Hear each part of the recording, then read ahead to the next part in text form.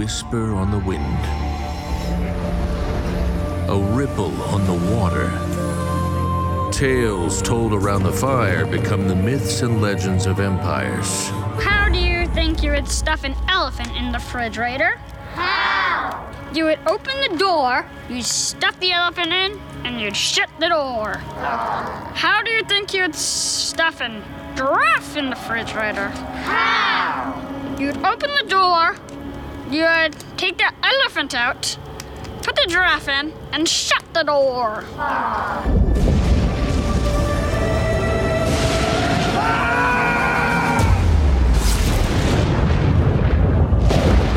Saga.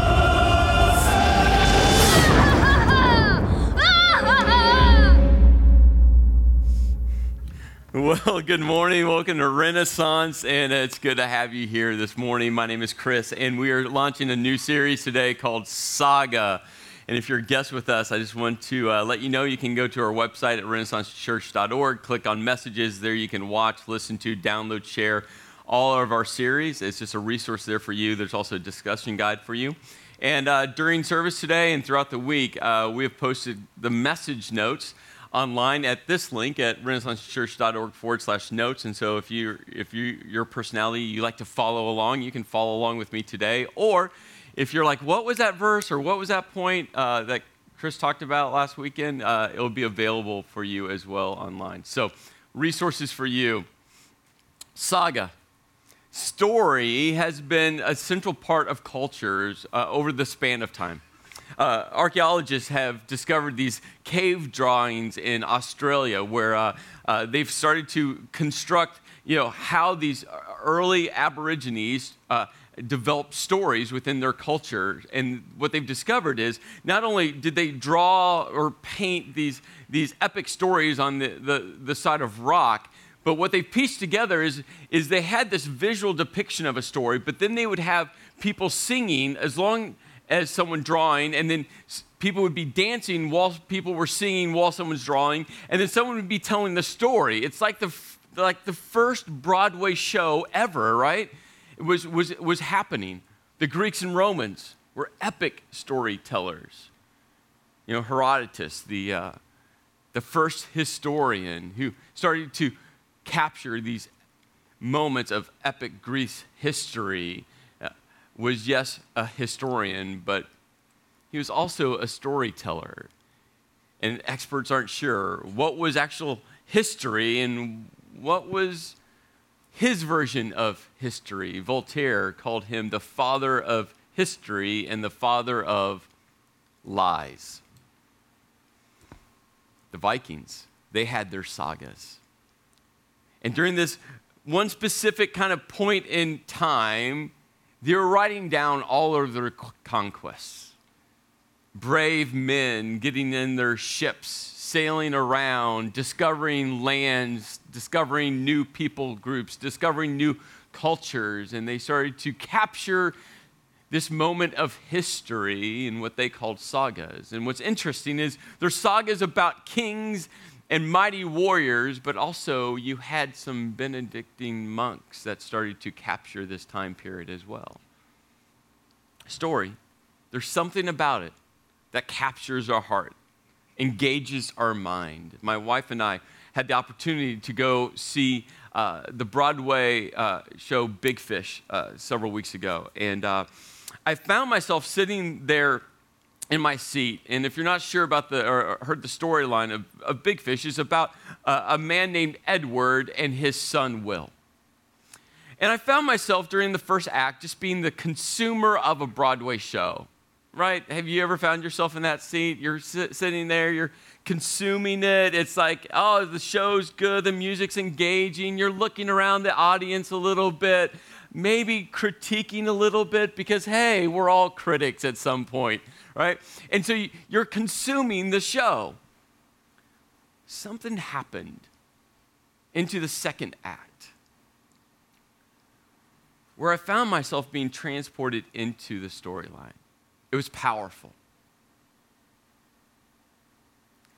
And I started to put myself into Edward's shoes. And I started to realize the tension between Edward and his son Will. And I started thinking through my childhood, which was great, but the tension between father and son. And then I started thinking through now me as a dad and just the tension of, raising kids. And then you saw this divide between Edward and Will, and it made me pause and go, I never want that divide to happen between me and my daughters, and what do I need to do to make sure that divide never happens? And then you see Edward, health really start to fail, and I found myself in that moment going, yeah, life is frail. And one day, I'm going to have to really deal with that with my dad. But then you see this love between father and son. Oh, it was a love with tension in it. It was a love that was confused at times. It was a love that was unending. Even in moments where you could almost sense that love was going to just dissipate. And that, as the final kind of curtain closed and everyone erupted in applause, I found myself thinking through that whole experience, how I came in as consumer and how the story captured my heart and my soul, and it became such an introspective moment of my life. The power of story, it connects. The power of story, it compels. The power of story causes us to reflect. The power of story moves within our soul. And that's why it's been a foundational piece since the dawn of time. Here's what I know. Everyone has a story. We all have a story. Now, you might not like your story. You might not think your story is exciting. In fact, if you ever find yourself sitting with someone and they're telling you their story, I don't know if it's just me. I don't think it's just me. I find myself at moments going, man, my story's not that good. Like, my version is like kind of vanilla. My story, no one wants to hear my story. That's the story. Do you have a friend like that? I mean, their story is epic. Their story is intriguing. Their story is exciting. My story's not that good. Everyone has a story, and it has the potential to be epic. It really does. Your story has the potential to be epic. My story has the potential to be epic if, and we're going to get to the if today. Eventually, we'll get there. Over this series, we're going to be looking at a story of a guy named Josiah. Maybe you've never heard of Josiah before. Maybe you've studied about Josiah. But we're going to be looking at Josiah's story and how it intersects with our story. And I tell you, there's going to be moments along the way that I think you might potentially find yourself going, yeah, that's where I am. And maybe today, you're going to say, yep, that's where I am in this storyline called my life, called your life.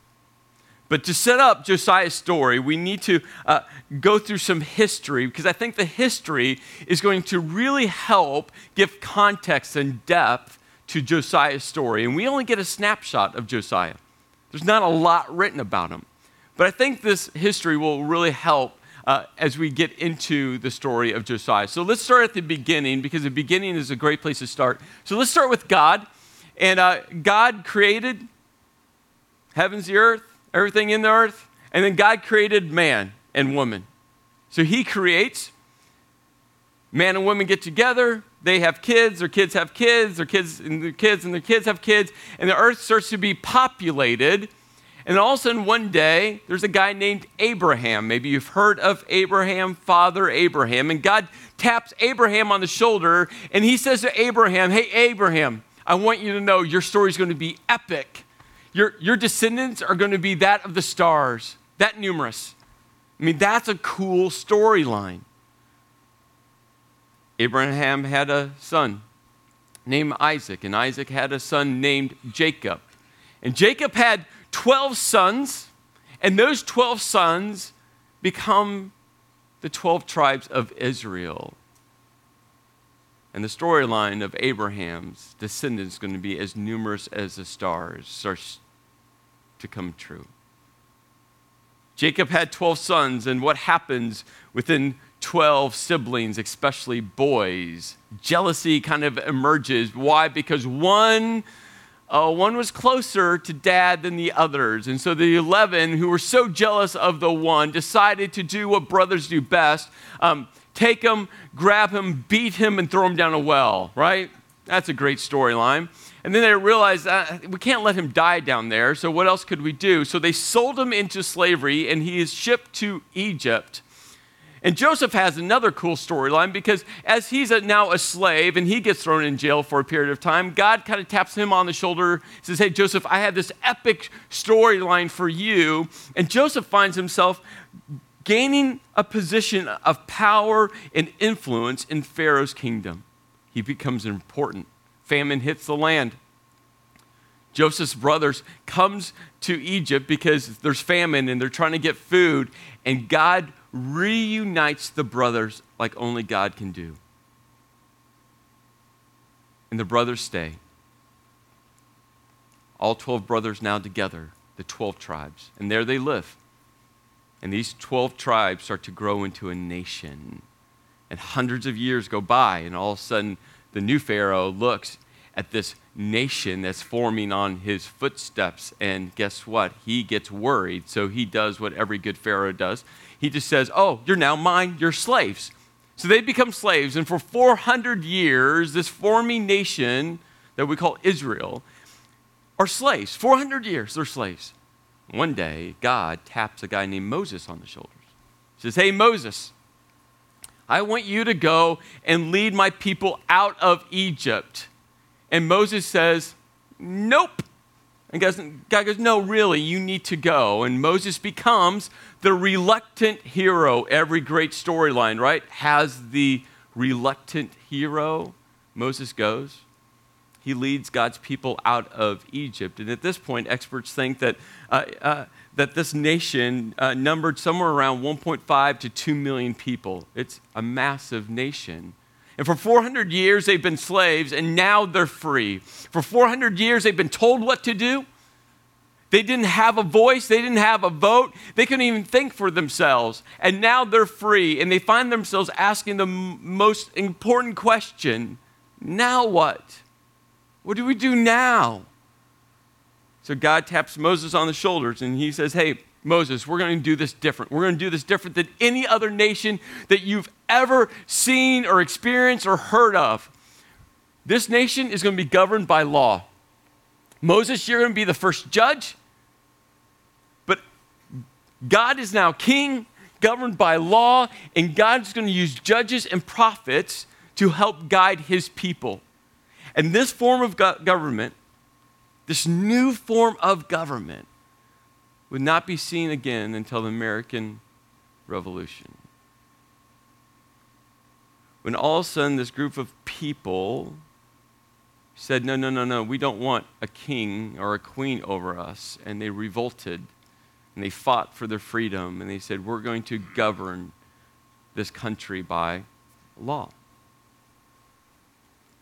For 500 years, this is how this nation called Israel governed themselves. And it worked. And it was different than every other nation around them. But then all of a sudden they started looking at other nations, and all of a sudden the people started saying, hey, that nation has a king. That nation has a king. That nation has a king. We want a king. So they went and they said, hey, we want a king. And God sent a prophet named Samuel. And Samuel came and said, no, you don't want a king. And they said, no, we want a king. And Samuel's like, no, you don't want a king. You got God, and you got his law or his words, and they govern you. That's all you need. They're like, we want a king. And Samuel was like, why do you want a king? They're like, well, if we had a king, we'd have a castle. And we would have flags and banners, and we'd have nation pride, and we'd have a mighty army, and we would have a dragon. Maybe not a dragon, but that would be cool.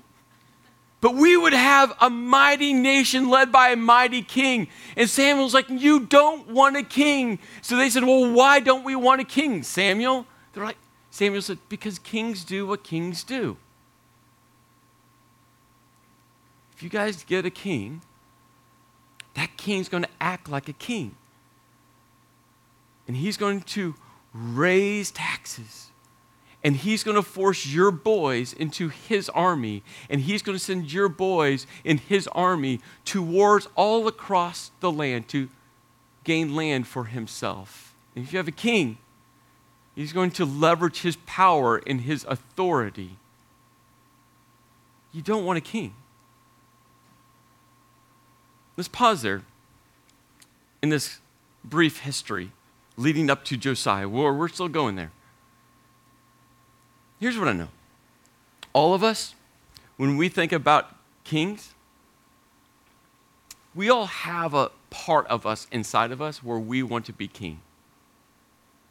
Don't we? You think about a king, two essential components of being king is they're autonomous and they're unaccountable. And there's something within us that want to be autonomous and unaccountable.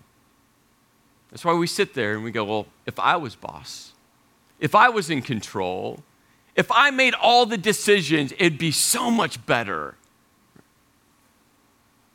If I ran the company, if I didn't have to report to a board, if I was king, I can make the decisions. But yet there's another part within us that understands that absolute power or power corrupts and absolute power corrupts absolutely. And we know that intuitively within us, and we know that from history. And guess what God knows? He knows the condition of the human heart. And that's why God through Samuel was saying, no, you don't want a king. Because kings aren't accountable to anyone.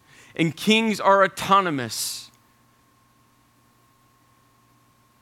And a king will lead you down a path that doesn't head towards a relationship with God. People kept on saying, we want a king, we want a king. So God said, fine. If you want a king, I'll give you a king. And the first king, his name was Saul. And Saul looked like a king, acted like a king, talked like a king, made decisions like a king, smelled like a king, however kings smelled like. He was a king. But he was a horrible king. And so God dismissed Saul. And God said, let me find your king. He's not going to look like a king. He's not going to talk like a king. He's going to be a different type of king, but his heart will be for me.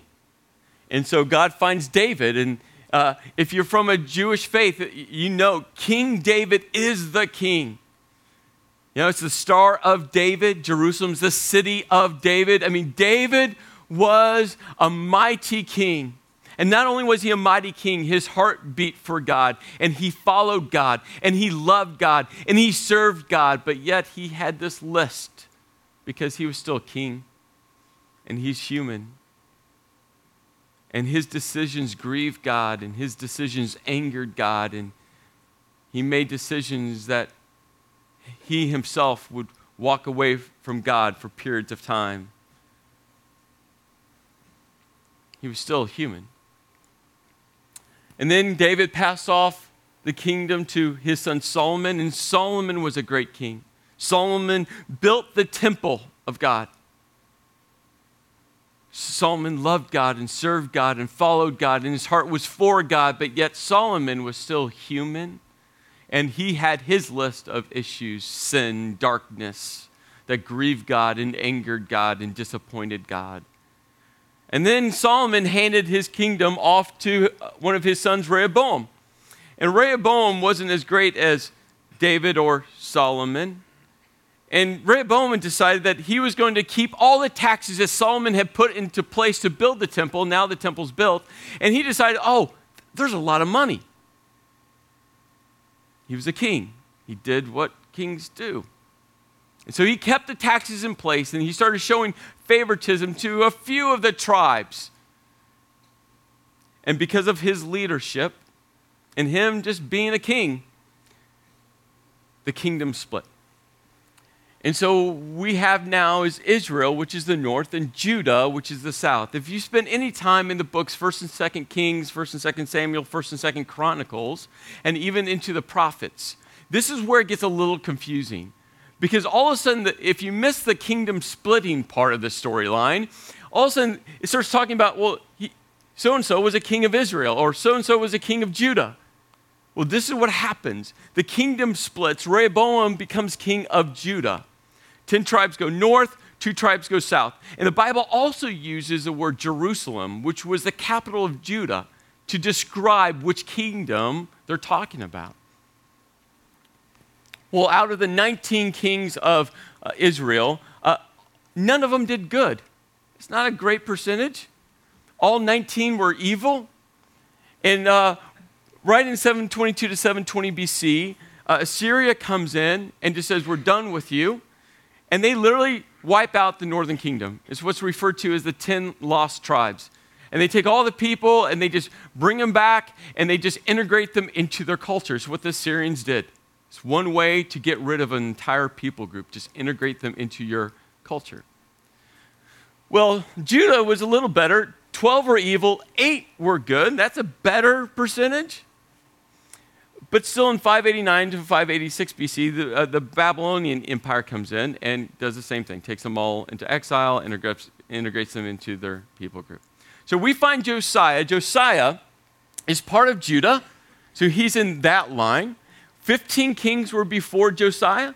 4 kings were after Josiah. Josiah was the last good of the 8 good kings. He was the last good one. And if you're if you like history, Josiah reigned between 640 and 608 BC. And this is during his reign was right at the end of the great Assyrian Empire. The last great Assyrian king, his kingdom comes, or his reign comes to the end right in the middle of Josiah's reign. The next few kings of Assyria were really weak, a lot of in strife, and then all of a sudden the great Babylonian Empire comes together with many different tribes coming together and they rise up. So this is the period of history that Josiah is reigning in. So we go to 2 Kings and know that 1st and 2nd Kings and 1st and 2nd Samuel tell the storyline of the kings. But we also have these 2 books called 1st and 2nd Chronicles.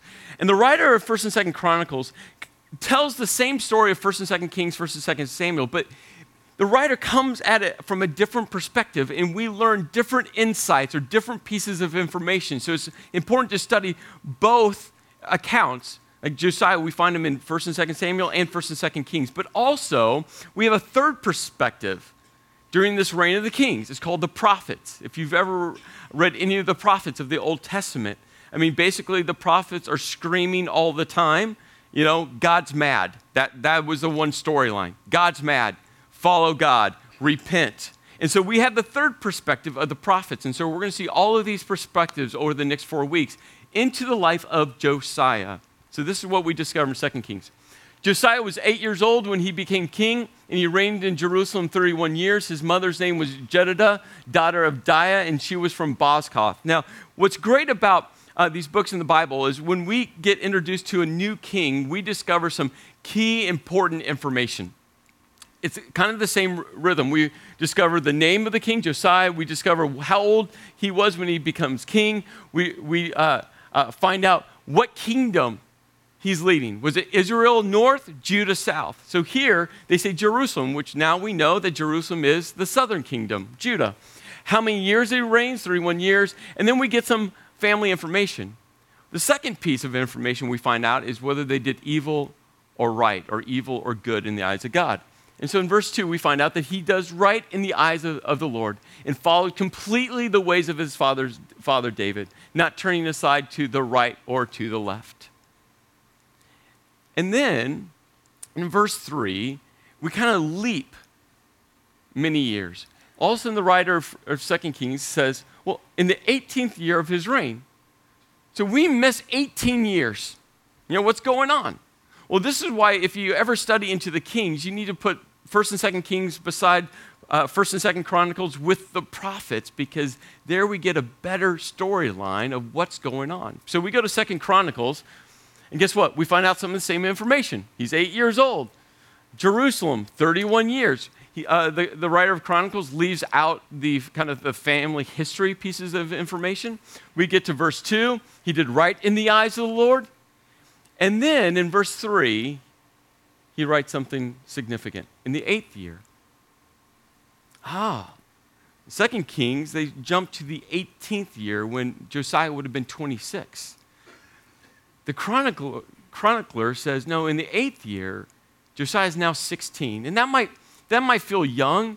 When I think about, an 8-year-old, that's basically the age of my daughter, my youngest. I'm like, her being king, it'd be hilarious and tragic all at once, right? It's like, right? Just think about it. It was like one of those pictures. And but as you start thinking through history, especially during this time period and earlier, this was not uncommon. King Tut, which was much earlier than this, he was 9. The great Ramesses the Great, right?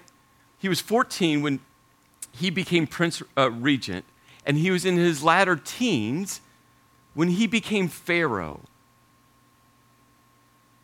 And so Josiah becomes king at 8, and now we get a picture into what was going on. Now, we're not sure now what happened in the first 8 years of his reign, but in the 8th year, we discover something so significant to his storyline. This is what is written. He began to seek the God of his father, David. Now, this is critical, absolutely critical. You see, the spiritual landscape that this nation found itself living in. I mean, when they were slaves in Egypt and when they broke away from captivity, I mean, it was this polytheistic religious landscape. Egypt had all their gods, many of whom were tied to different parts of creation, the sun god, the moon god, the water god, the tree god. I mean, they had all these gods. Ancient Sumerians had a polytheistic religious view that experts think that really populated a lot of the different nations around during that time. The Syrians had a polytheistic view. The Babylonians had a polytheistic view. And then we start thinking through that law that God gives to Moses when he says, no. I am the Lord your God, and you will have no other gods before me. I think the fine print was God saying, hey, I know, look around. All these other nations with their mighty kings, they have all these other gods. And they're worshiping creation. I want you to worship me, the Creator.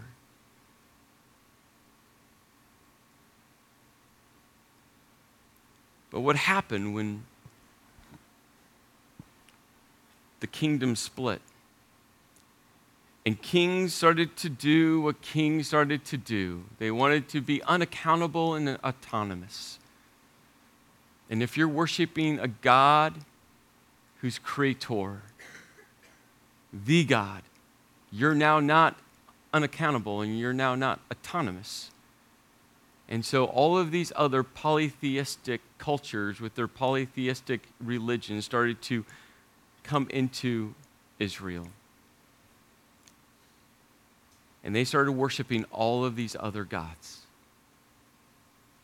And Josiah was born to a dad who was king for 2 years, who did evil in the eyes of God because he allowed all of these other cult religions to be part of his kingdom. And Josiah was born into a family where his grandfather did evil in the eyes of God, and he allowed all of these polytheistic cult religions to be part of his kingdom. But something happened when he was 8. We're not sure what. What led him to the point to seek God?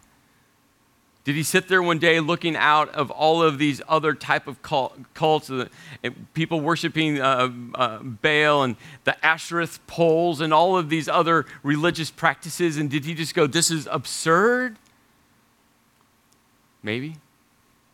Was there something just internal that God started to work on his heart, and there was this leading, this nudging, this something hard to frame in words that just moved him to seek this God, maybe?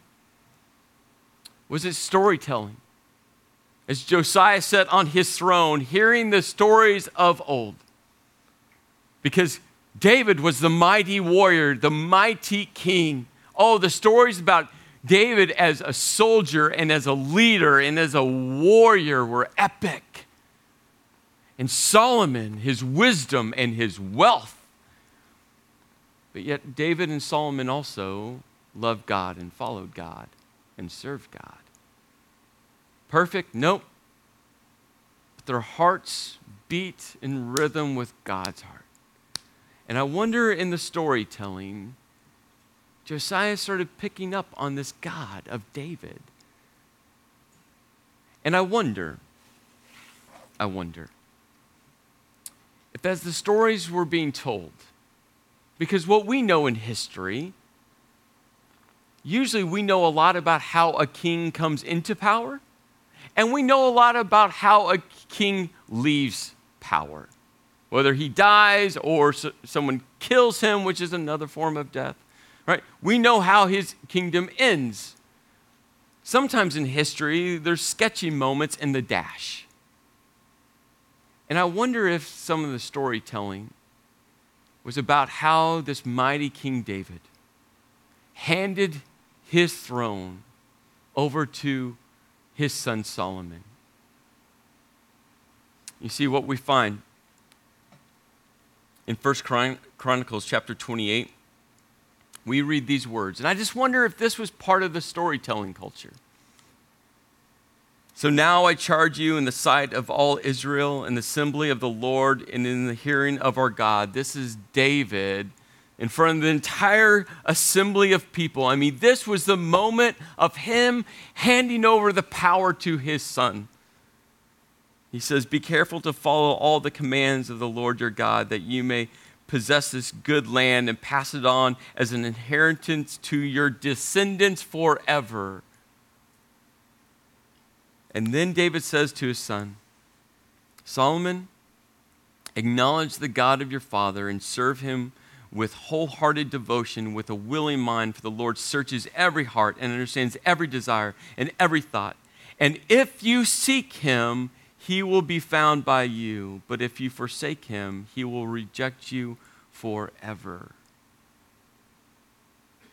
You see, when we think about seeking God, and as we make our way through different moments in the Bible that talks about seeking God, there's two critical components about seeking God. In 1 Chronicles, it says that we are to set our mind and heart to seek the Lord your God. It's a both and. There's an intellectual pursuit. But for some of you, you've gotten lost in the intellectual pursuit, and it's never come down to your heart, which is more the emotional connection to God. And it's between the emotional connection to God and our heart, some of those undescribable moments where you feel something, you sense something, and you try to articulate it, and it's so hard to articulate. And the intellectual pursuit, trying to frame this almighty God. It's this conscious decision to say, I need to seek God. And I just assume most of you are here today, no matter where you find in your spiritual journey, because there's this pursuit to seek God, to understand God, to grasp onto God, to know God. We're all at different places. But Josiah took the step to say, you know what? I've heard about this God. I've heard stories about this God, the God of my father, which would have been great-great-great-great-great-great-great-grandfather, David. And there's something different about that God than all these other gods that I see around me. You see, in all of our stories, we have these turning points. And one of the most catalytic turning point for any person is that moment where they turn and say, I need to seek God. What that means is vastly different for all of us, but it's a powerful moment. A good friend and someone I really look up to, her name's Nancy, and throughout this series, we've just asked some people to tell their stories. We didn't go out to find the epic stories. We just asked people to share about their life. And what's fascinating is as I read through Nancy's story in an email form this week, I had already started working on this whole message about Josiah and seeking God. And all of a sudden, there's this moment where God just says, yes, Josiah's story, Nancy's story.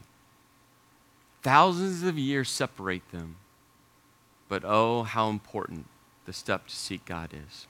Please watch.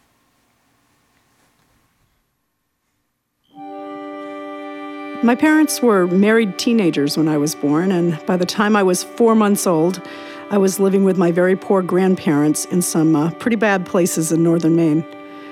It really wasn't an ideal situation, and lots of bad things happened to me. There was domestic violence and kids left to their own devices. My life was pretty unpredictable and scary. I was really constantly filled with fear and had nightmares. When I was about 7, one of the many aunts that I was often passed around to took me to a vacation Bible school in southern Maine, where most of my family lived. There were some missionaries there, the Lawsons, who had served in the Philippines. One day they described how a large storm came through their village and they had hidden under the dining room table all night. They'd prayed and sung hymns until they fell asleep. In the morning when they woke up, the house was gone. The roof, the walls, everything but the dining room. I remember thinking, that's what I need. A God who will take care of me and protect me from the bad things that had already happened and that might happen in the future. The Lawsons quoted John 3:16, a verse I knew, but that day it meant something totally different to me. For God so loved Nancy that he sent his only son, that if Nancy believed, I got it. God supernaturally intervened and brought an understanding and desire that had never been there before. I returned home to northern Maine and immediately set out to find a church. I was 7 and I knocked on doors and interviewed pastors until I found the right one. Each week I walked to church and read my Bible and prayed. I prayed for many things, but mostly I prayed that when I grew up, I'd have a normal family. One where it was obvious who the mother and father were and which children belonged. I never wanted my children to struggle over the simple question of mother's name or number of siblings. My grandparents and I eventually moved to southern Maine, where I lived among my father's family. I still only saw him maybe once a year, and I never saw my mother, even though she lived a few miles away. I was surrounded by my cousins and second cousins and aunts and uncles, none of whom had ever been to college, and most hadn't even graduated from high school. Many were into drugs and alcohol and other unhelpful activities. Lots had babies in their teens. There were all kinds of abuse going on. But God protected me from all this chaos and messiness. He gave me different desires and filled my life with people who actually helped to give me guidance and encouragement. Somehow I made it into Princeton and got involved with a student ministry where I was mentored and taught the Bible. It was there that I met my future husband, and it was there that the prayer of a 7-year-old girl was answered. One time, a friend from college introduced me to her mother-in-law and told her the story of my upbringing. This woman said to me, "Isn't it great what a good education can do? You're here at Princeton." I was floored. I couldn't believe she thought education had brought me out of the mess of my background. Education would have never kept me off drugs and out of inappropriate relationships. My cousins all attended the same schools I did. We all came from the same genes. The difference is God. God, not education, saved me.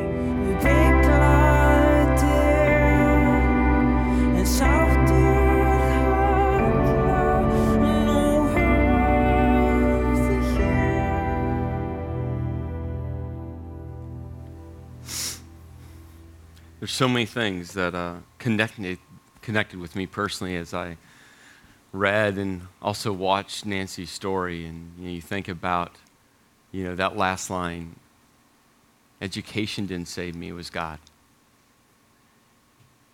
And then you think about a 7-year-old who goes door to door knocking to interview pastors. That's a whole different level of seeking God, right?